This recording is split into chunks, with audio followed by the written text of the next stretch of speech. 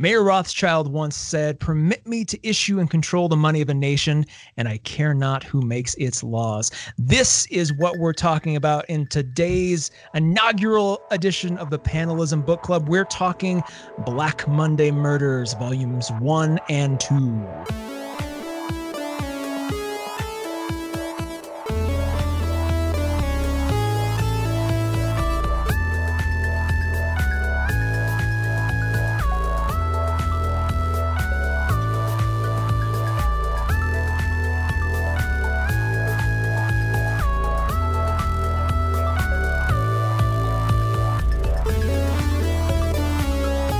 Welcome to Panelism, the podcast where we talk about the comics and graphic novels worth having on your shelf and more. I am Taylor Trask. I'm Todd A. And this is it, Todd. We're here. It's the Panelism Book Club, which, you know, isn't too terribly dissimilar from our other book episodes. I should just throw that out there in case you're like, wait, is this different? It is different in that we're talking about 2 volumes of a series today, and we're going to get really spoilery. And which we've done from time to time, but this is listen to this. We are assuming you've read these books. Exactly. And we hope you have. We hope that you're coming into this having read Black Monday Murders, Volume 1 and 2, the trade paperbacks or graphic novels, and are ready to discuss. And like, we're going to get, I think, unlike normal book discussions, we're going to get even more into the weeds on the themes and sort of the, you know, what the artist and the writer were going for. And just I think there'll be a lot of interesting discussions here. I should also mention, point of order, I've already talked about Volume 1 on a previous podcast, which you can go find. It was, I think, from 2 years ago. I forget the episode number. Oh, crap. I had it. It's like number 62, I think. Yeah. So if you're interested in a sort of spoiler-free or light on spoilers discussion, go back to that episode. But and we're not going to retread a lot of that. If you're wondering, like, didn't they already talk about this? Yeah, but we're going to go a lot deeper. This is at that point in time, Volume 2 hadn't come out yet. And oh my God, there is so much that has evolved with this story that I can't wait to jump in. So, you know, that's funny. I hadn't really put that together, that when you talked about that, you were still waiting on the next volume. And it was number 64, by the way. 64. Just to clarify that. So you can go back through the Panelism archives, find number 64, Black Monday Murders. But yeah, that's really interesting to think. Oh man. See, when the whole time we were preparing this, I kept thinking like, oh, well, you've redd these, you know, you're just refreshing yourself. Yeah. I reread them, and thank goodness I did, because I had a different, I've mentioned before, I'm a completist in a lot of ways. And in this particular way, I had actually bought every single issue so far to complete volumes 1 and 2. So I have every individual issue. But because this is such a crazy story and I wanted to make notes and take screenshots and all kinds of stuff, I actually went to Comixology and grabbed the digital volumes 1 and 2. I also did this because I love the story. And B, I wanted to go through it with I always forget what they call it. Not cover flow, guided view. Yeah, I wanted to use guided view because there was a cinematic kind of quality to the story that I wanted to see how that played in guided view, so that I could compare and contrast it to just reading this, you know, the single physical issues.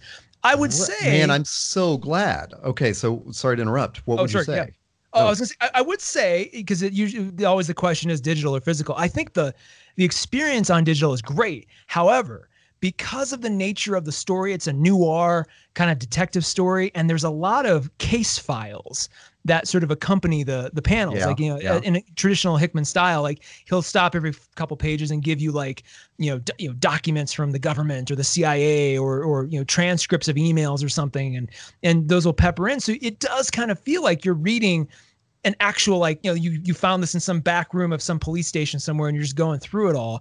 And in that way, the physical issues and even the individual issues, I think, is probably the optimum way to consume this book.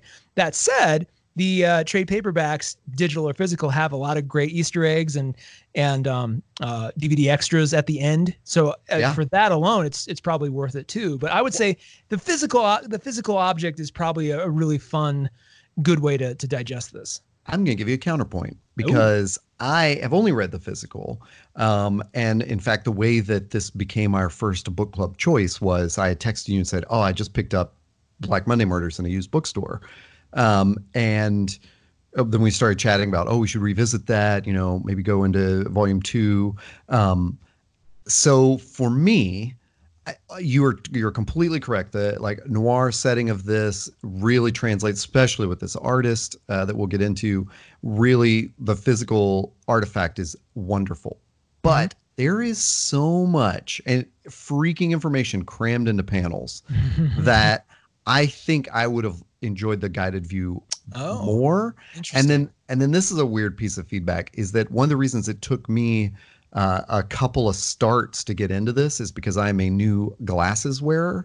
And this was a book that, my glasses are like for reading, and I don't wear them all the time for reading. I'm not one of the, it's not like I just put them on automatically, but this was one where I could not decipher it without my glasses. Oh, so I had to like carve out time, like in a well-lit room, to put the glasses on and like go through this. It wasn't like, I can just pick it up and flip in anytime. It's like, I can't see it.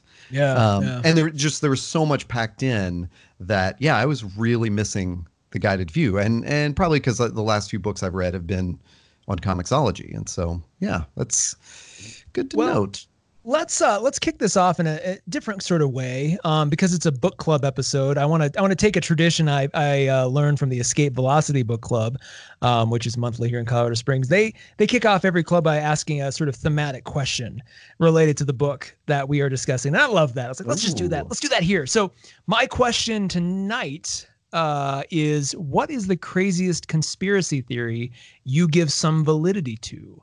And this is a book of, full of conspiracy, and we'll touch on that in a little bit. But I guess, of all the crazy ones, because there's actual legitimate real conspiracy theories, and they're usually more the boring ones. But like, what crazy one are you like, there might be something to that?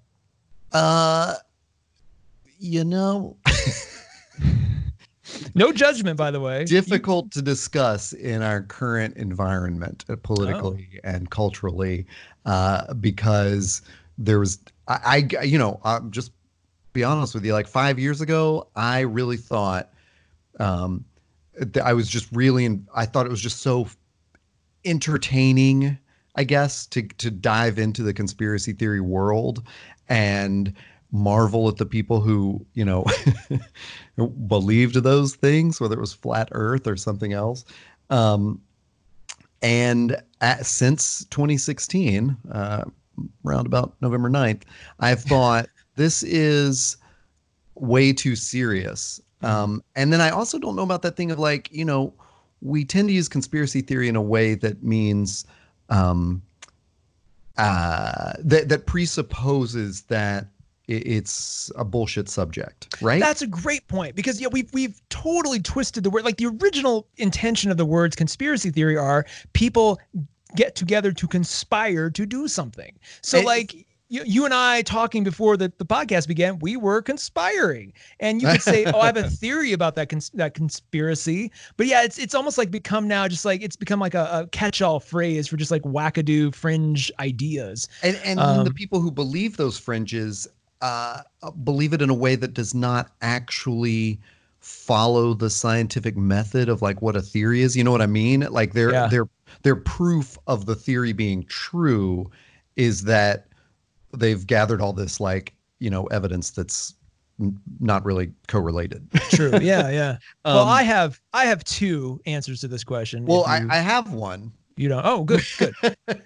Which is the craziest conspiracy theory that I give validity to is this crazy conspiracy theory that God, I'm like afraid to say it. Oh, come on. But it's like that a authoritarian nation conspired with someone who recently was elected to an office, and there you go. Like, I think it's a conspiracy theory in the technical sense, but like you start looking at the financials of it all, and it's like, oh my God, it's a real terrifying thing, right? Well, I'll give you two. Current one and a very old one. The current one is Jeffrey Epstein. More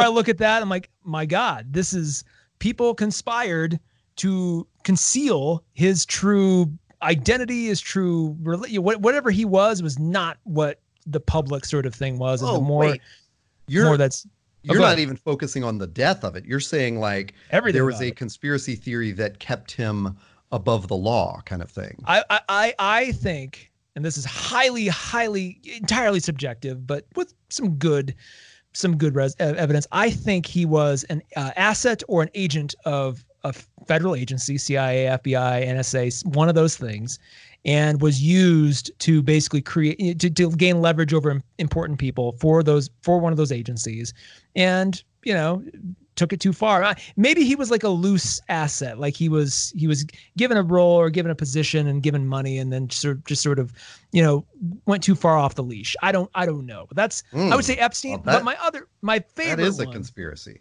My favorite one is John F. Kennedy's father. And if you don't know anything about this, just go Google. What's his name? John F. Kennedy. It's not Jack. It's Joseph. Look up Joseph Kennedy Sr. and just see where that rabbit hole takes you. I mean, you're going to find all kinds of stuff, but the one thing that really drives me nuts is he had a lot of ties to the mob. His sons were heavily involved in politics, and there's a lot of speculation that he intentionally gave his daughter a lobotomy. And she was going to either out him or create trouble for the family because she had a lobotomy all of a sudden. I mean, that is true. She did have a lobotomy, but it was like the why is always sort of haunting me. Like, what really went on with that family? Like, what was that about? So that's my classic one that I'm always like, I don't know, man. And that you can take that off into all kinds of rabbit holes. You did remind me of my actual favorite conspiracy theory. Although in this case, I don't know that conspiracy actually works, but it's my favorite, like a wackadoo theory that I give some validity to. And just saying that is going to make you laugh so much. Do it. You can totally Google this. Stevie Wonder is not blind. Oh, that's a great one. Deadspin, some blog on Deadspin did a post on this a few years ago, and I died laughing at so many points during it. And it was one of those things that like tweaked that little part of your brain where you start going like, wait, like there's a GIF of at this performance with a whole bunch of singers where someone knocks into a mic stand and Stevie catches it just like flawlessly. And you're like, bruh. So you start seeing those images and your brain starts doing that weird thing of like, I don't know, man. He was one with the force and the force is with him. That's truther. Yeah. That's a great one. I love that one because it's just like it's a completely innocent one because it's not hurting anybody, but you're just like, like it's one of those things where you hear it, you're like, really? And then you start to kind of wonder, you're like, well, maybe. But then like, what does he have to gain from that? Like all these years, like it's not like in the Prestige where he's got this long con magic trick that he's playing. Like at any time he could have been like, hey, my sight isn't so bad. But it's like 60 years later, it's still, or 50 years later, he's still doing his thing. Well, and that's that totally contrasts with what we're about to discuss, the Black Monday murders, which is that's right. That's not funny. That's right. Not all. Well, I mean, there's a couple, I guess, black comedy kind of moments, but for the most part, no, it's pretty serious.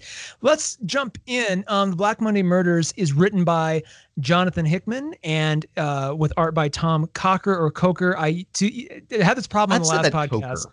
I'm going to say Coker because it's more comfortable. So Tom, I apologize again in case this is mispronouncing it. And then again, published by Image. So just a killer team.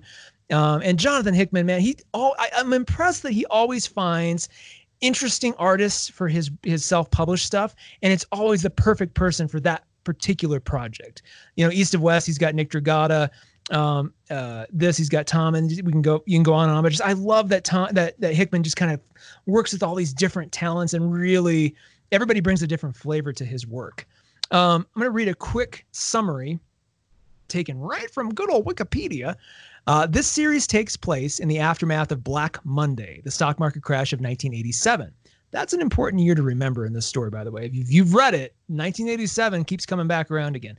The story concerns a group of elite financiers who have made a blood pact with a god in exchange for power and wealth. A second narrative strand follows NYC detective Theodore Dumas as he unravels the secrets at the heart of the global financial market. According to Hickman, this is a book about schools of magic. The only difference being that instead of schools of magic, it's financial institutions. Powers accumulated through wealth. It's about a bunch of guys, a bunch of schools that gathered together and generated a financial collapse in order to attain power. I think he's actually sort of underselling how sort of crazy and just weird and dark this thing is. That sounds almost like an after school club. Like, this is definitely not that. This is, and it's so funny. And so it's good that this is like a spoiler filled discussion because first of all, there was no other place for you to pull that description from. Like, exactly. I mean, maybe that's on the Image Comics website, but it's definitely not on the book. This is not one, there's no summary on the back. And I don't think, if there were, I don't think that it would specifically say that about the blood pact with a god, because, and I think it's just difficult to talk about because I assume in our episode number 64, where you talked about volume 1, you were probably trying not to spoil it. Yeah. But even if you weren't, I don't know that that's like what you would lead with. You would have talked about, and you did talk about, like, these are the actual moneyed families in America at the time of the stock market collapse. And this is sort of an alternate history, but it has to do with conspiracy theories and like black magic. And, you don't think of those things as literal, I guess, in a lot of ways. And this, even at the beginning, there's a quote from like something like there is no God but Mammon or something like that in one of the chapter divides. And I didn't take it literally. I thought like, oh, this is another like, quote from some, whatever arcane, book or text or something. But and then it's like, oh, no. This is a literal blood pact with a god. It's a literal blood pact. And it's like, well, let's real quick. So Mammon is that god. And just in case you're like, well, what is that? Was that invented for this? It's a New Testament Bible thing, commonly thought to mean money, material wealth, or an entity that promises wealth and is associated with the greedy pursuit of gain. So there's historical sort of mythological precedent for it, but they put Mammon right on the cover of issue number 5. So if you're like, wait, is he in this? He's in it. And if you're looking for like the weird kind of creature with like a like steer skull or some kind of like cattle skull, and he's wearing like a suit and he's sitting in a chair, that's Mammon. That's him.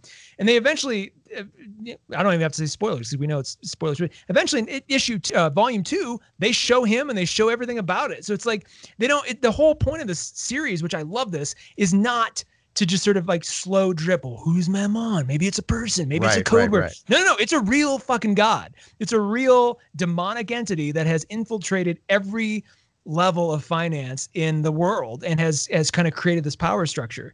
Well, let me pick up on something you said there because you're right. It's like he is manifest right away as a real thing.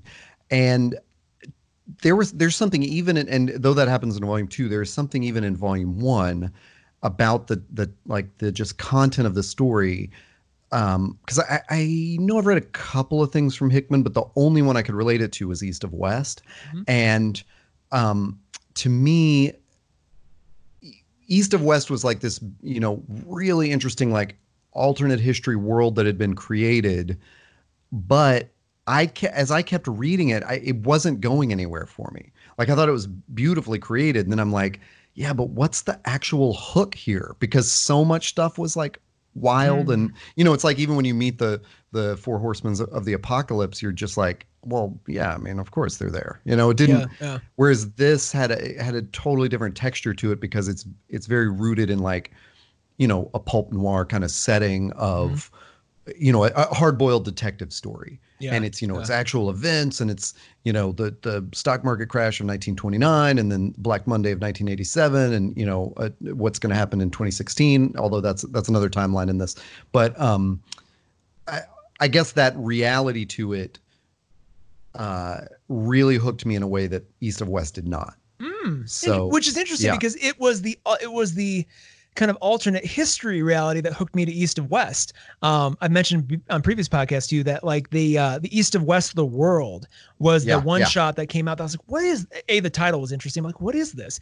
And the world issue breaks down like sort of all the different territories and how that happened. I was just like, this is fascinating. And then the fact that they took, the American Indians and like twisted their path to be, instead of warring with each other and then getting subsumed, they all created a super nation and then got really super into technology. I was like, that's interesting. So it's all of that, like, what if that really hooked me into East of West. Honestly, that's what was unexpected about this, because I was hooked into that whole crazy alternate history and mythology in East of West. Yeah. So, when I was flipping through trying to get into the first few pages of this, I was like, oh boy, it's a lot of bankers and suits and stuff. And but it was like, but then didn't the first issue, I mean, talk about a hook. Like the first issue opens up with the stock crash of 29, and right out of the gate, you get to see how bonkers and just, occulty and just crazy this entire thing is. Like it really sets up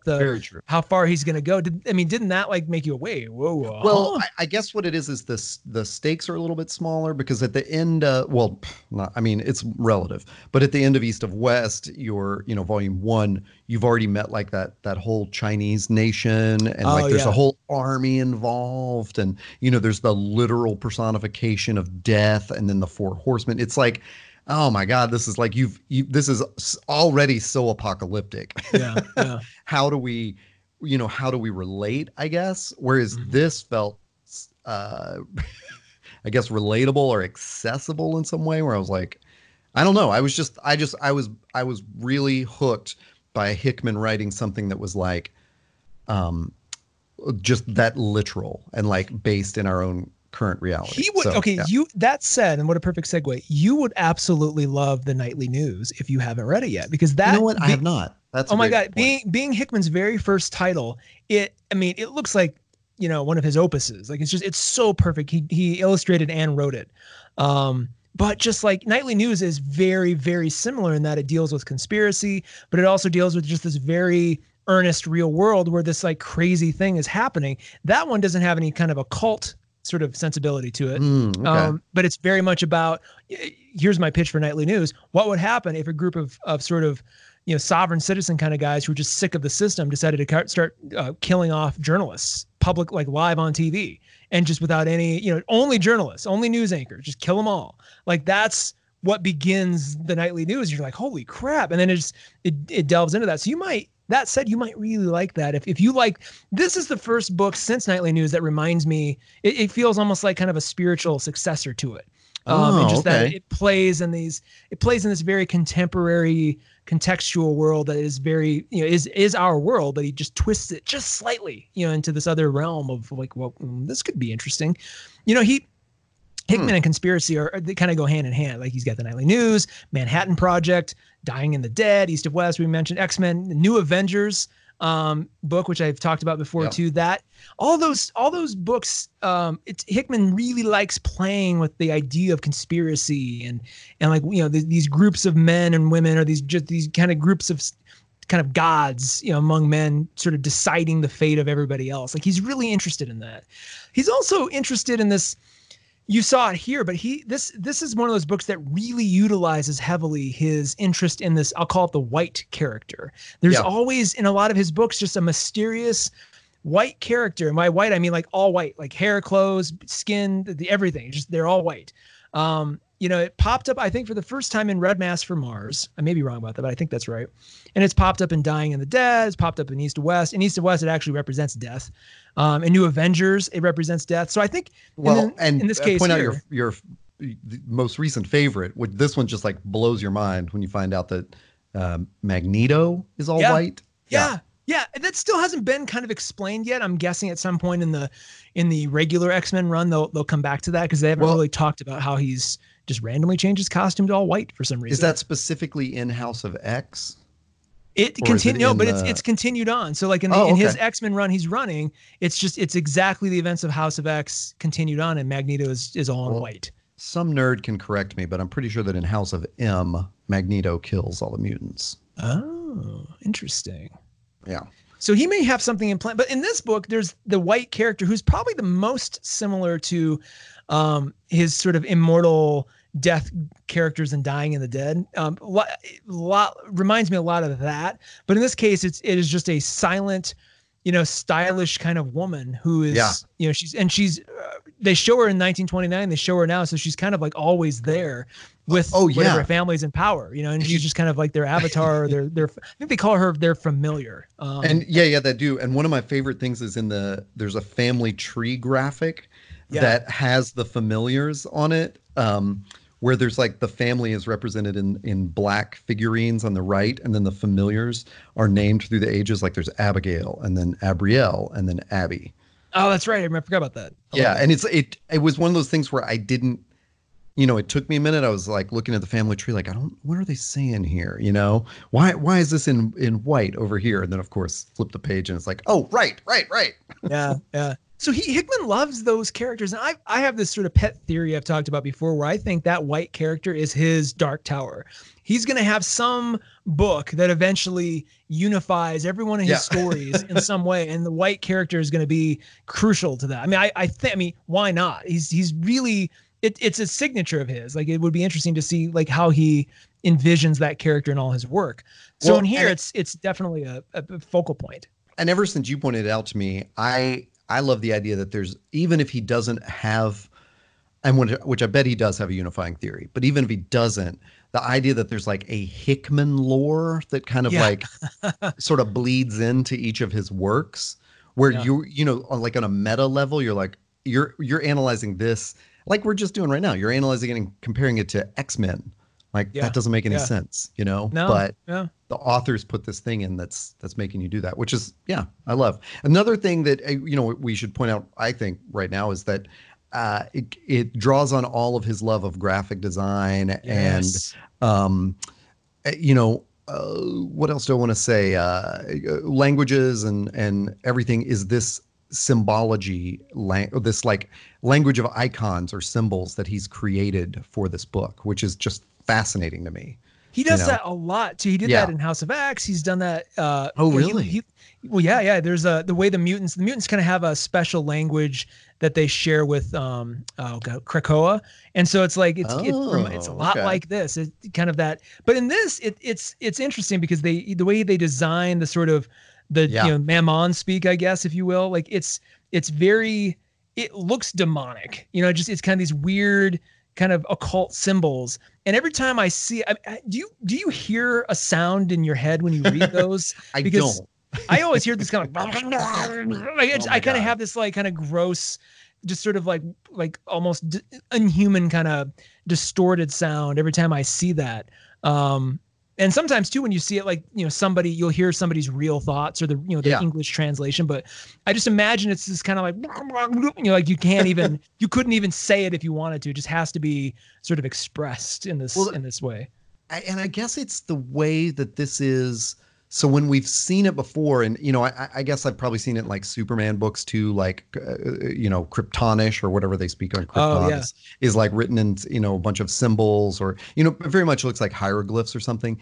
What I guess is interesting in this is that it is a spoken language and a written language, and it seems to like be almost like a map or something. It's like every time I look at it, I sort of see something different. I'm like, oh, okay. And it translates to everything. When we have these great graphics of like the seats of power. I can't remember what that's called, those sort of 4 seats, and each one of them is represented by a symbol. And then, we find it on the wall after the Black Monday murder that they're investigating, and it's on people, carved or bled onto people's chests or something. And it's just like, it's everywhere. In a way that maybe I haven't seen the symbolic language used before in comic books. There's a scene between Theo and Professor, what's his last name? Professor Gaddis or Dr. Gaddis. There's a scene when he first meets him at I think it's in book 1 or volume 1, where he meets him at his office, and he actually pulls out a book that has that symbol on it. And Dr. Gaddis goes, "I see that here, like in my book, this symbol, it's the letter F." And Theo goes, "Wait, you can actually read this?" He goes, "Of course not. And there's no record of that. Anyone who can, at best, we have a partial understanding of a few symbols." So it's like, even somebody scholarly who's been kind of obsessed with this doesn't even know what it is, or just the letter or the word ep. It's like, and then he adds in that extra dimension of, which I thought this was a great touch. He said, of like, we saw it in this manuscript and then we saw it in this other manuscript discovered across the world. So we know it's older than both of them. What we need is oh my God, it just slipped out of my mind. The Rosetta Stone of this. Yeah. In order to translate it. And it was like, oh, perfect. It sort of like gave me like a MacGuffin. Like, I wonder if Theo's going to find that Rosetta Stone, Oh, that's a great, I never thought about that being a key part of the volume 3. It also reminds me a lot of the movie Arrival, like the way the aliens had this kind of like the squid ink language that was, a word, but it had all this different context and meaning that it eventually changed her brain to understand it. And there's other story implications for that too, but it kind of had that same feeling. Like, I wonder, like, if your mind is exposed or open to the meaning of this symbology, if that changes who you are, Wow. You'll notice all the individuals who are part of these schools of economics, these families, once they're in, they are resistant. You can't kill them with bullets. It has to be a silver bullet. Like they become almost like occult creatures unto themselves. And I'm wondering if that doesn't open their minds more to the language, if the language isn't part of that transition. Interesting. Yeah, and it also made me, as I was going through this, because he does a really great job in this of mixing up, the real and the sort of like imagined in a way. Like, even, boy, it's hard to talk about this, but it made me wonder, like, how much of the occult stuff in this was actually real. And, when you think about Crowley or like Madame Blavatsky or something, and the quote, esoteric writings of them, like, I'm almost like, as I was reading it, I just kept going like, I wonder if Hickman based this on a real sort of language of symbols that was used by, like by those people practicing the left-hand path, or, what is going on here? We're going to find out, I think, at some point that Hickman, like, some of this stuff is actually real and Hickman just figured it out, or found something that he's just like slowly putting in all these books. Like, that more than any of his other creations, this book gave me this unsettling feeling all the way through that I'm like, does he know something we don't? And that's probably by design. It's probably like, we'll make it just, obviously it is a crazy sort of story, but it's like, there's so many little touches that are like, could this have actually happened?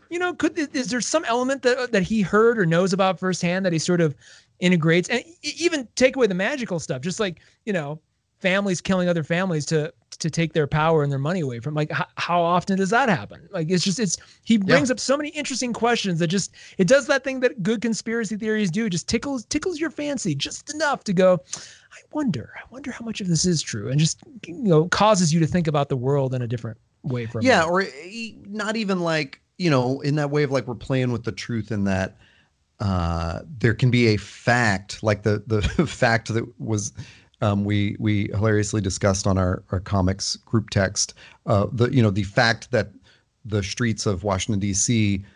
Seem to be laid out in a pentagram. Yeah. But it's not that that's the purpose of it, or a meaning behind it. It's what our brains start giving meaning to. Yeah. So yeah, it's also playing with all that too. Sort of, false meaning, I guess, or attributed meaning. Human beings are always like, we just crave story and we crave fantasy so much. I mean, if just look at any media business, like, trillions of dollars every year spent to make movies and books and TV shows and just games and comics. And we need fantasy, we need story in our lives. And so it's, you take these things that are just happy coincidences, and it's so easy to just be like, look, there's hidden meaning here too. And sometimes there might be, but a lot of times it's just our craving to add meaning and context and fantasy into things that are mundane. Right. And there's nothing more mundane than money, right? It's like, but then you start thinking about money, and you start looking at like the way the dollar bill is constructed, and there's just so much symbolism built in. And, you could say, well, a lot of that was just, the people who created currency wanted to have their signature on it. And so but some of the imagery is like, wait, why is this on our money? And you just kind of think like, everybody uses money, everybody sees it. Let's jump into that, because the themes of this book, like money is the physical manifestation of power.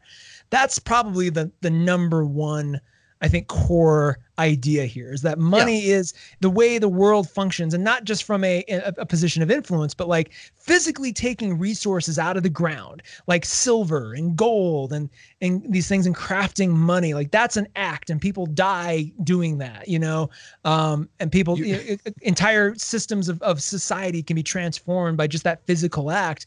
And so then to take that and say, hey, there's actual magic to this. There's actual like more power than just, the repercussions of buying and selling. Like there's something here to that, which is, it makes you kind of go out into the world and go, okay, like every time I use cash, what is actually happening? Am I participating in a chaos magic ritual that's strengthening some these are interesting questions to ask when money is like really put forward in a story to be that, have that much meaning, and should it have that much meaning? Like we went from a bartering society to this having this like currency, this stuff that follows us around everywhere. Was that interesting to you?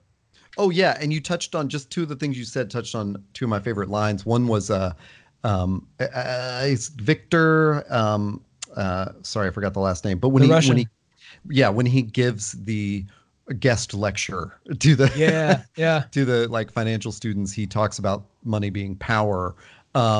And then he later, when he's talking to another person whose name I cannot remember, Alexi, I think, and he says, oh no, it's Alexi who says, my students, they just think, money's going to fall out of the sky when in fact it has to be pulled from the earth. And it was like, oh my God, this is all like a very, like you point out, a very real thing that we've also given an esoteric quality to, Yeah. Later on, when they meet Mammon in volume 2, Mammon actually says, like, look, all the other gods fell because mankind is fickle, and mankind continues to, put its attention on different stuff. So like, of course, all those other gods would come and go, but money, like man needs money. And I made sure that man needs money. And that's that worship of that thing keeps me as like the only game in town. I was just like, oh God, the morality lesson that's attached to that is really, it kind of stings at a base level. It's like, oh my God, are we doing that? Like, again, it's that open-ended question that just invites conspiratorial thinking that I love.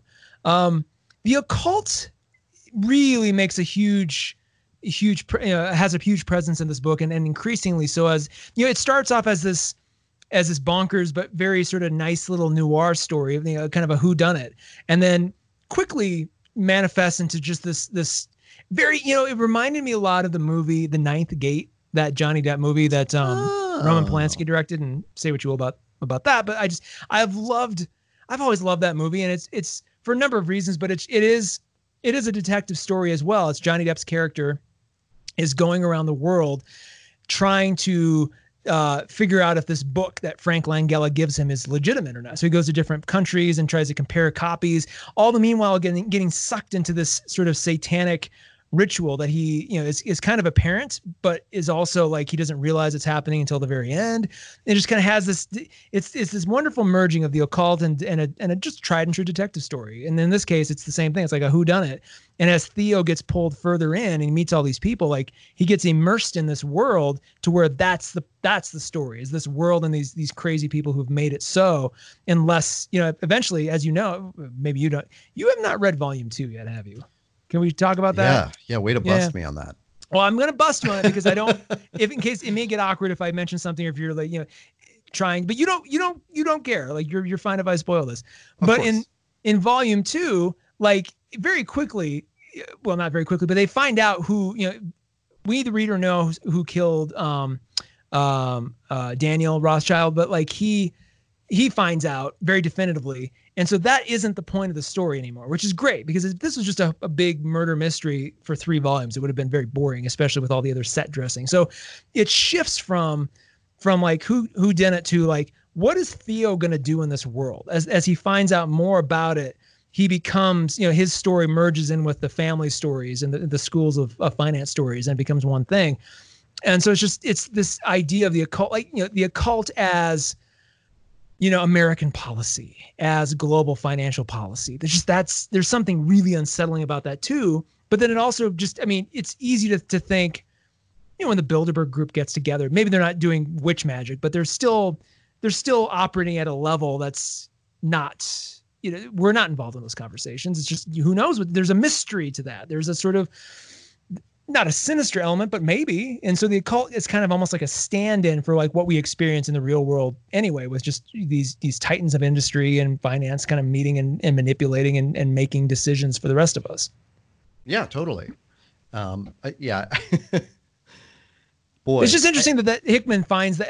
I love Hickman's fascination with that, because he could write books about anything, but he seems to kind of come back to conspiracy, to the occult, to death, to like these systems, and he's all about systems and trying to subvert those systems or show them show these systems in their worst light, right? So that we maybe can make better decisions. And I think it's in your episode with Frank Fry a couple weeks ago when you were talking about East of West.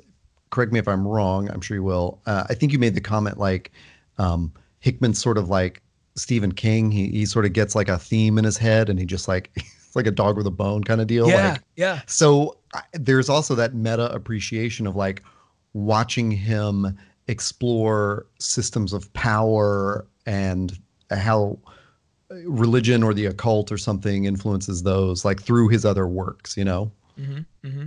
What do you think about the idea? I mean, another theme he plays with a lot in this series is family legacies and nepotism, which, I mean, in today's political climate, it's even more important than ever. But it's just like, was that interesting to you? Does that fit in nicely with the other story he's trying to tell?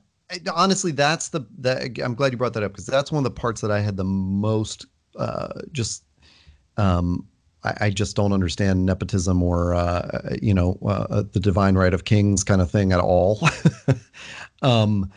So it does play into the occult side of it, but if anything, sort of took me a little bit out of the moment. It was that thing of like, oh man, I don't know that there's a good reasoning for why it's always these families in power. I mean, I understand how families consolidate power, but it always seems like, at some point, someone in that line is not going to be as adept at controlling the power as the next one. So did you get confused at all? Because they kept my one problem with the story was that there's a lot of like brothers and sisters and fathers and cousins and stuff that get referenced, and then you never see them, or when you do see them, you're like, okay, now who's he? Because there's the families, and then there's the schools that they're connected to, but the school names don't necessarily match their names. And so it's keeping that together was really tricky for me. Yeah. I for sure got confused with that. And am I wrong? Are there a couple of characters that I know a lot of people are identified with first and middle names in some, like in some writing, but am I wrong that it seemed like at one point, Gregoria's brother was sort of referred to by a couple of different names, and maybe I'm falling for that and I'm confusing two different characters. Oh man. I'd say it's nitpicking, but I did want to point out, like, especially when you talk about the family, the other sort of point of reference that kept coming up is this excellent HBO series called Succession. Yeah. Yeah.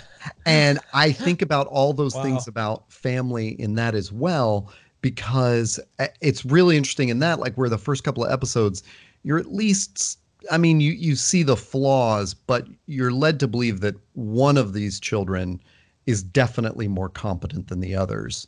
And it doesn't sort of make sense why the others would even compete to run the family company, because they're not involved in it. They don't, there's a son that's like, he's worked for the company forever. He's like, why is this not the first in the succession line? And then by season 2, it's just totally bonkers. But that was running through my head too, of like, there is a lot of reality to like big financial families operating as though they have a divine right of kings kind of thing. I like the Succession comparison because I always call him Adrian. It's the Adrian from Ferris Bueller, the oldest son in Succession. I forget the actor's name. He's been in other stuff too. Wait, he's not Adrian in Ferris Bueller. He's Cameron. Cameron, sorry, not what did Adrian come from? Yeah, Cameron. Sorry, Cameron. But he's that cliche character that, firstborn but doesn't want any part of it really. Gets sucked in a little bit here and there, but he's like, no, I'm going to live a different life. And there's definitely a character or two in Black Monday Murders, specifically Win Ackerman, who you hear, they hint about him, they talk about him, but you never really see him. You see his email exchanges with Daniel, before Daniel dies. And you kind of see all this stuff, but you never really see him. And then you get the sense that like maybe he got out, maybe. And then at the very end of volume 2, you find out what happened to him. But it's kind of that same sort of care. I just like that they included that twist too, because that's a very common, I don't want to say trope. I mean, a lot of families have kids that are like, look, I don't want this. I'm not I'm forging my own thing. Like, or you guys are all a bunch of immoral assholes. Like, I'm going to go over here. I don't want this. This is ruining things.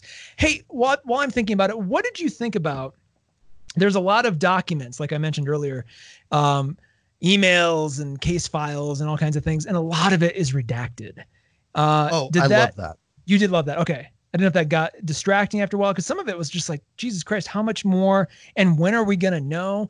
And sometimes some of those things do get revealed, but a lot of it doesn't. And maybe some of it's just not consequential, but it was interesting that there was a lot of redacted stuff. Well, there's just this great scene in the first volume where there's a transcript of Victor and the attorney that the company has sent to represent him. And a whole bunch of stuff is redacted in that. And then what's just beautiful about that I don't recall I've ever seen in a comic, is the next illustrated panel picks up right at that moment. Yeah. As though the police taped this. That was the other thing that was on my mind, is like, who has this document? Did the police privately record an attorney-client discussion, and then they had to redact it because it was like, hey, that's, it kind of shows how far over the line we stepped. But I just really love that device of like, you're reading all this and then boom, you're right at it. It wasn't a PDpedia kind of thing where it's like, here's some extra stuff that will inform the world, but doesn't really make sense right now. This was like, this really impacts you. That particular transcript, it's funny that you mentioned that one, because I was literally looking at that exact transcript as you were talking. That one's good because it points, Hickman does this thing periodically, and in that transcript he does it where the redacted parts leave certain words unredacted, and then they spell, like in this case, there's like an entire paragraph of Victor Oresco talking, and and it's all blacked out except for the words, "You will never understand what I really am." And then later on, it's like, "See the blood pouring from my mouth, dripping down my chin." And it's like those words are not redacted. So it's like, what's that about? Like who is figuring this out? As who's making these connections? This is me getting conspiratorial, but is it Theo with that transcript later blacking out words in order to like show clues through what's being said? In other words, like, seems to be right. I think like it's not being redacted so much as like he's finding out that like every seventh word means something, and it's that kind of code. What do you think of Theo, by the way? We didn't talk about him really, because he's both our avatar into this world, but he's also a very interesting. And he's the detective. He's sort of the protagonist. But then he gets pulled further and further in. But there seems to be some other, like, he's not an atheist. He's not some like, he's not like just like, I don't believe any of this nonsense. There's something else going on with him. He believes in something. Early on, he's in his office and he brings out like a cup of bones, like divination bones, and he throws them on the table. Discover is his grandfather's left hand. Yeah. Because his grandmother practiced voodoo.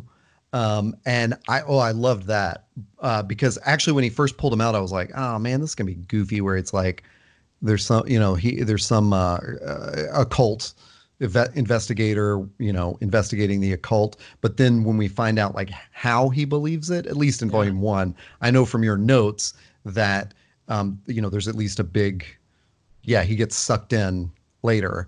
And I don't know, that is almost like a trope kind of thing, but so far I'm liking it. Like, I'm along for the ride.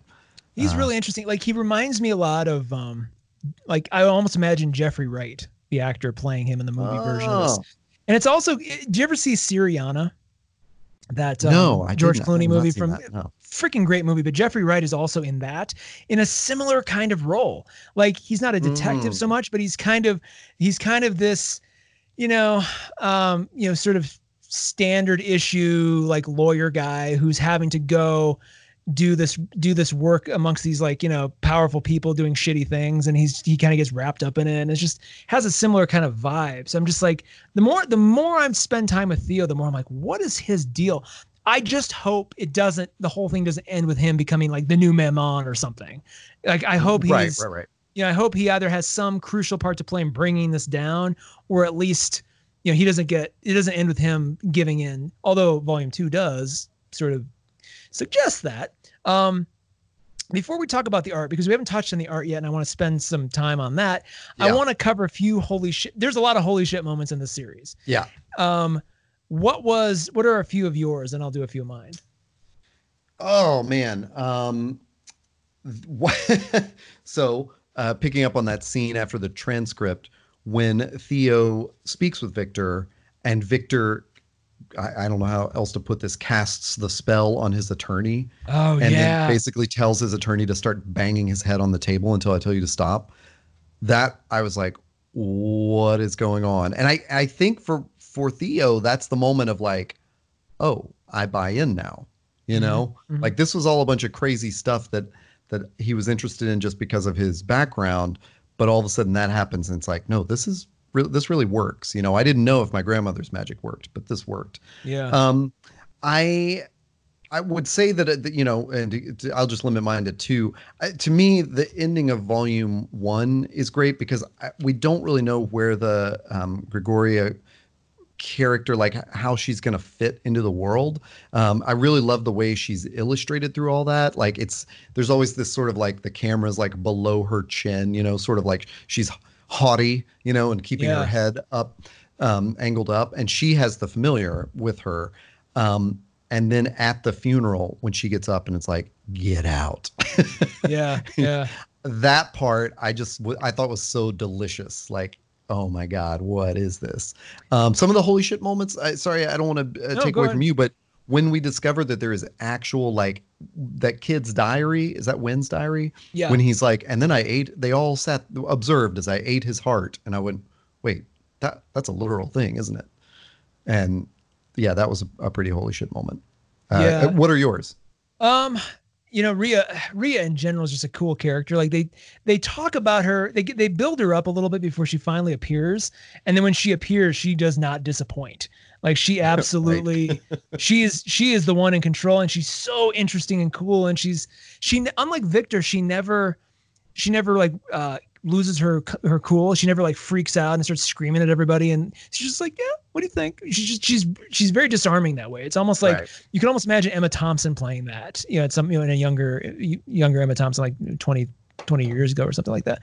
I think my biggest holy shit moment, which you don't know about, sadly, but I'm going to say it anyway, is the meeting at the Fed in Volume 2 with Mammon, where Theo and Dr. Gatiss takes him there, and the Fed is sort of like ground zero for all this stuff. They go into the lobby, and the receptionist, asks, like, are you here to see somebody? And the Dr. Gatiss pays with these ancient, either Sumerian or Aramaic coins. I forget which it is. I think Aramaic.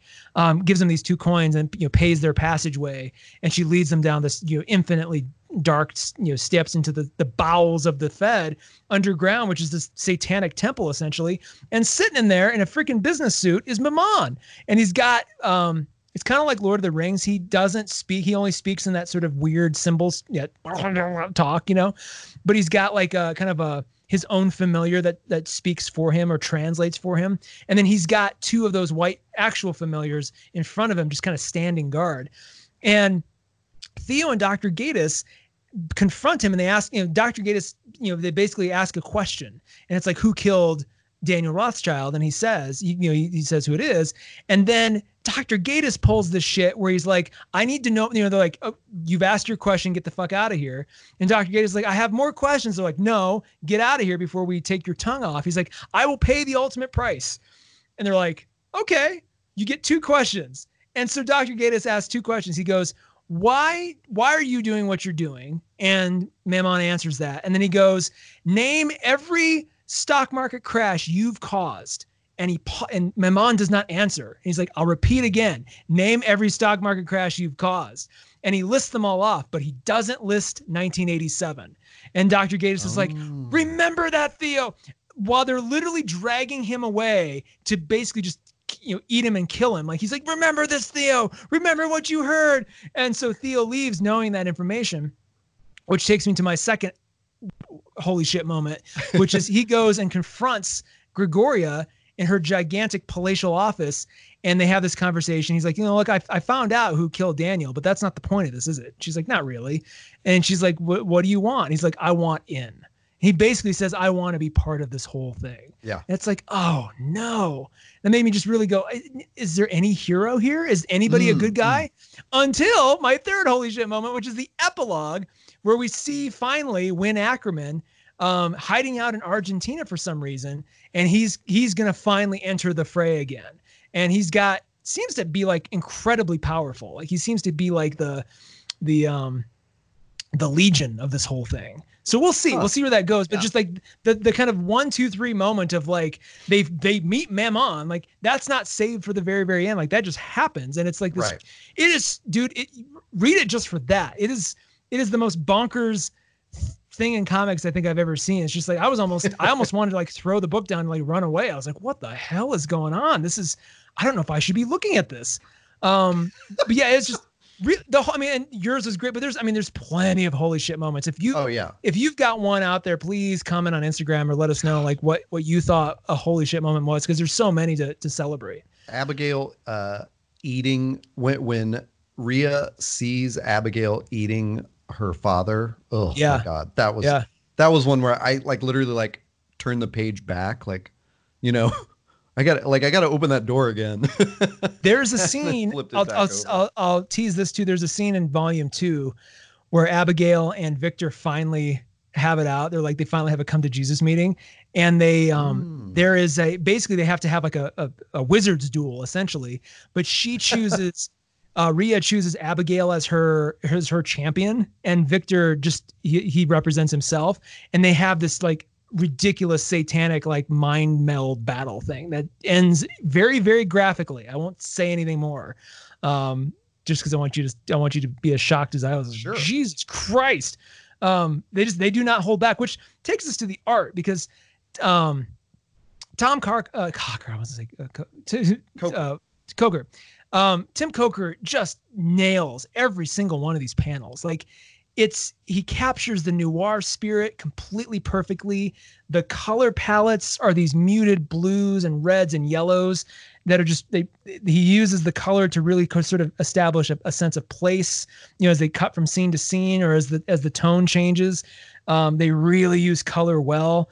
And I picked that up. I noticed that even more reading through volume 1 again, and then obviously reading volume 2. It's just, pardon me, Tom is really he really gets this story and has a clean idea in his head of what it should look like. And this was one of those, like I mentioned when talking about Rhea, that I mentioned it in a cinematography term of like the camera angle. Yeah, I got that throughout this whole thing. Oh, like there's 100%. Just panels where it's like, and especially in the printed edition. So I will say this is a really cool thing about it is like as you're scanning from panel to panel. I mean, I know so many comics do this, but this is just exceptional, where it feels like a camera cutting in a scene, not just different angles. Yeah. And it's really beautifully done. And I love a lot where we're getting we're getting that noir feeling on the faces, but we're not getting the individual features, but I still feel like I know what all of the characters look like. Yeah. Yeah. Where like there's so many times where you don't even see Theo's eyes, like they're just shrouded like in, his brow's shadow. And then once the eyes open, it's like, oh, whoa, there's like a moment of like, he's, he popped his eyes open to stare at something or whatever. And the same with other detectives, and especially Victor. It's like, the face is so wrapped in shadow. The cinema, I say this a lot about books, and I kind of sound like a broken record, but of all the series I love, this one is definitely in the top 3 or 4 of just feeling like it's almost storyboards for a movie that were beautifully drawn. Like, and it feels like a Brian De Palma movie, like the angles you talked about and just like a lot of the symmetry, but just Tom really he likes drawing spaces. So a lot of the offices and the places there, like they just feel very big and spacious. And he likes giving, and a lot of the offices feel like very palatial, almost like temples. Yeah. Like especially at the very end of volume 2, when Theo goes to confront Rhea and he's walking up, and it's literally like he's walking up the steps to a temple, and she's like at the altar at her desk, and it just has this very Odessa Steps kind of feel to it, which is just there's another I'm going to spoil too much for you, but there's another panel where Victor is having his sort of his duel with Rhea. He strips himself naked and he's standing there. And he's in there. It's kind of like this Dutch tilt shot of him standing there, and he literally he says the words, "I am the vengeance of Irina Kozlov," and he's like, he's got his hands on his hips, and his his dick is sitting there, hanging out. But it's literally just like showing the physicality of arrogance and power. Like, here's this fat, tattooed, bloody guy just standing there going, you don't tell me, I'll tell you. And it's just the symbolism of that. It's very graphic, and it's very, this is not for kids, but my God, like Tom Coker really understands how to imbue these panels. You get so much subtext. That's really what I'm getting at. Like, you get so much subtext from like the way the people are drawn and how the positions they hold and the physicality of their bodies. Like, he really likes drawing bodies. It's really interesting. Oh yeah. I was going to say that almost sounds like a flashback to the very first issue where I think it's Rothschild kills the first Ackerman. Yeah. And his body is just naked and surrounded in the circle of blood with all the symbols on it. Yeah. There's definitely like, there's a big physical body in this picture, man, that's just, you mentioned Brian De Palma, the movie that kept running through my head, which I confess I do not recall very well at all. Was Angel Heart, though, with Mickey Rourke and Lisa Bonet, where I believe Robert De Niro is the actual literal devil in it. And it had that, it's Rourke, private investigator, goes to New Orleans, and that feel of like, there's some actual witchcraft going on here, within a, he's a private investigator with that noir, like detective thriller kind of thing. So, but it's absolutely cinematic in that aspect. The only thing that I don't think, one of the great ways that Hickman utilizes the medium of the comic book is all that miscellaneous stuff that we've talked about, which I just think there is no way to translate that to film. You can't do the transcript with the blackouts on it. Certainly not there's like, I don't know, 4 to 8 pages of that. Like, it's pretty dense, and a lot of the, the things like the family trees and stuff, it would just be really hard to translate that in. And then you're missing part of the story if you're not seeing all that. So, this is a dense book. That's a great point. Like, I often do wonder, like, should this be turned into a TV show or movie? A classic example is Postal, which is a great graphic novel, but Jesus, that is a TV show first and foremost. Like, it looks like a great TV show. This, as cinematic as it looks, I agree. I don't think it should ever be turned into anything. I think it would fail as a film or as a TV series. I think another Netflix series that just came out, this reminds me a lot of, is a Dutch co-production called Aries. It's a 8-part miniseries, or limited series, I should say, that deals a lot of the same themes, secret societies and the occult and manipulation and all these kinds of things. But I kept watching that going, I love this, but this would actually work better as a graphic novel. Like, it feels like they could have done more. They could have had more, nuance and more context and subtext if they had done it that way. So it's kind of interesting coming from the vision, the filmed medium, and thinking, oh, this would work better as a book. This one I'm glad is a book, and I don't think I ever want to see it. If I ever hear like, oh, they're adapting Black Monday Murders, I'd be like, yeah, that's almost, that'd be very tough. Although, they pulled off Watchmen, so who knows? Maybe they could. Well, and we keep getting teased with East to West, Yeah. And, I wonder if it's weird, but I do feel like, what one thing we talk about on our podcast all the time is like the, what do you want to call it? Like the essentialism of the comic art, like, is this story, does it have to be told in a comic book? Is that the perfect medium for it? And this really feels like it to me. As much as dense as the writing was, and as much as I felt at times like I was reading a novel, I loved reading a big chunky paragraph and then glancing over and seeing the face of the person speaking it. Yeah. And, getting that camera angle on them and like the expression on their face, which was just so well done. I mean, and in a really interesting thing is I love Nick Dragata's art in East of West, but I don't think he would have worked for this book, No, not at all.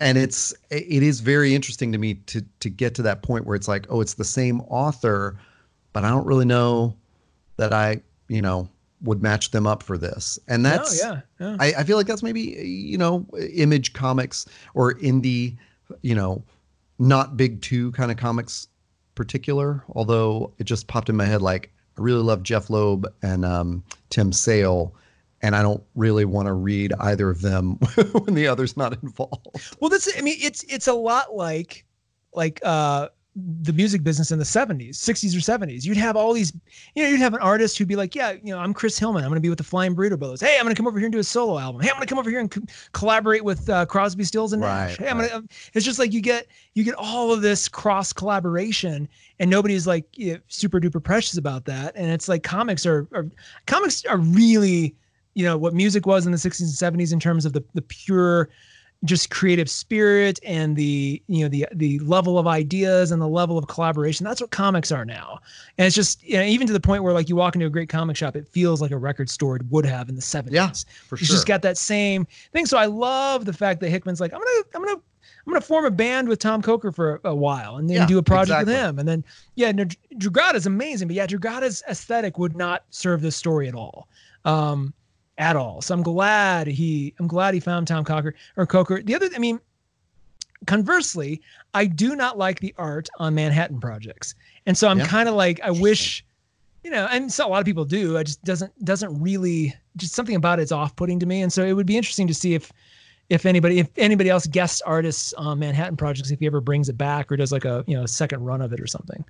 Final question as we wrap up: how would you rate this series on a scale of 1 to 10, with 1 being, oh Jesus, no, and 10 being, this is sitting on my shelf forever and ever? It's really high up there. I might give it a 7 or 8. And the only thing holding back is that it, we talk a lot about series where you feel like you need it to wrap up, and this, more than East of West, do I want to see wrapped up. Not drag out. Yeah. And I'm very curious about volume 2, and 3 is not even on the schedule as far as I understand. No, he paused probably to work on X-Men. So good point. He's now that East of West is done and X-Men is kind of in maintenance mode. I'm wondering if he comes back to this soon, because the last issue to come out was issue 8 in February of 2018. So it's been 2 years. That is crazy to consider. Yeah. I never thought it would have been that long. So yeah, Black Monday number 8 came out in 2018. Volume 2 came out in April of 18. And so we've been sort of, waiting until then. So my guess is they'll return, but I hope the time in between. Seems like a lot of great ideas he used in X-Men. So I'm curious what he has planned for this. But I'm with you. I would say this is about a 7 to 7.5 I'll say 7.5. Yeah. Only because he hasn't finished it. And if he finishes it like on a high note in 3 volumes, this will easily go up to a 9 for me. Well, maybe even a 10. I don't know. And that you guessed at my last question, which was like, do you think this could be wrapped up in the third volume? And is that what you would want to see? It absolutely could, and I do. But if he can convince me that 4 is necessary, I'll take him up on that. But over 4, you're going to get a little sketched out. 4 would be anything past 4 would. 4 would be stretching it, but I think I could see logic in doing it. But anything past that is no. I mean, they're so thick, like you said, they're so thick. There's so much opportunity. But right now, given kind of what we've seen, especially after volume 2, 3 would seem very archetypal. You'd have 3 volumes, 3 acts, and that the third act could really, I think, bring a lot of shocks and surprises, but not dwell on things too long where you're just like, oh, just get it over with. Yeah. I think, adding on to the thickness issue of this, I was surprised to learn that this volume 1 is so huge that Image did not do their normal $9.99. Volume 1 not is at all. $19.99. Yeah, it's big. Yeah. So that was one reason I was like really excited to find it in a used bookstore for $10. That's great. That's awesome. Yeah. Well, I think we should wrap it there. If you've been listening along, we'd love to hear what you think about the book. So find our Instagram post or send us a private message. Let us know. We'll if you have a good take, we'll try to shout you out on the podcast. I know a couple people shouted out when we posted our book club pick. A bunch of people said, "Oh, that's interesting. I can't believe you're reading that." So definitely let us know. We'll give you a shout on a future episode. And Todd, where can they find other episodes? Sure. And other things? You can find episode number 64 and all 130 something episodes of the show at panelism.inc. That is a real website address. We are on Instagram at panelism.inc. And we are also freely downloadable on all of your favorite podcast apps. Fantastic. Well, thank you, sir. It's been a great kind of 2020 first issue of our book club. We're still talking about what the February book will be, so we'll announce that soon.